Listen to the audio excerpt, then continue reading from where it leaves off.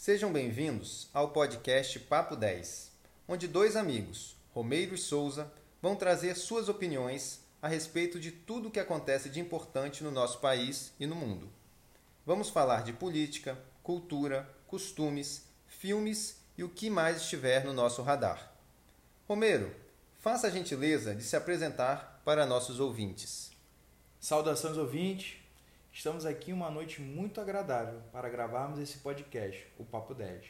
Como Souza disse, somos amigos de longa data e nossa intenção é compartilhar nossas ideias com todos que tenham interesse. Então agora eu vou falar um pouco sobre a minha pessoa. Sou nascido no estado do Rio de Janeiro e já estou beirando a casa dos 31 anos. Sou um grande fã de esporte, apaixonado por jiu-jitsu e futebol americano.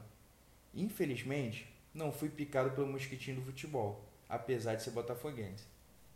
Trabalho na área jurídica há muitos anos e, como todos sabem, é um ambiente muito formal.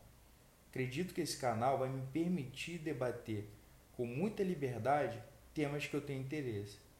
Por isso, vou me aventurar nesse novo projeto, pois gosto desse tipo de desafio. Enfim, há muito mais a dizer, mas aos poucos vamos nos apresentando aqui para vocês.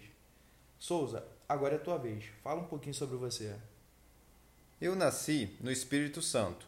Sou da área da saúde e moro em uma cidade maravilhosa, na beira da praia, conhecida como a capital do surf. Amo o meu trabalho, surfar e viver em contato com a natureza.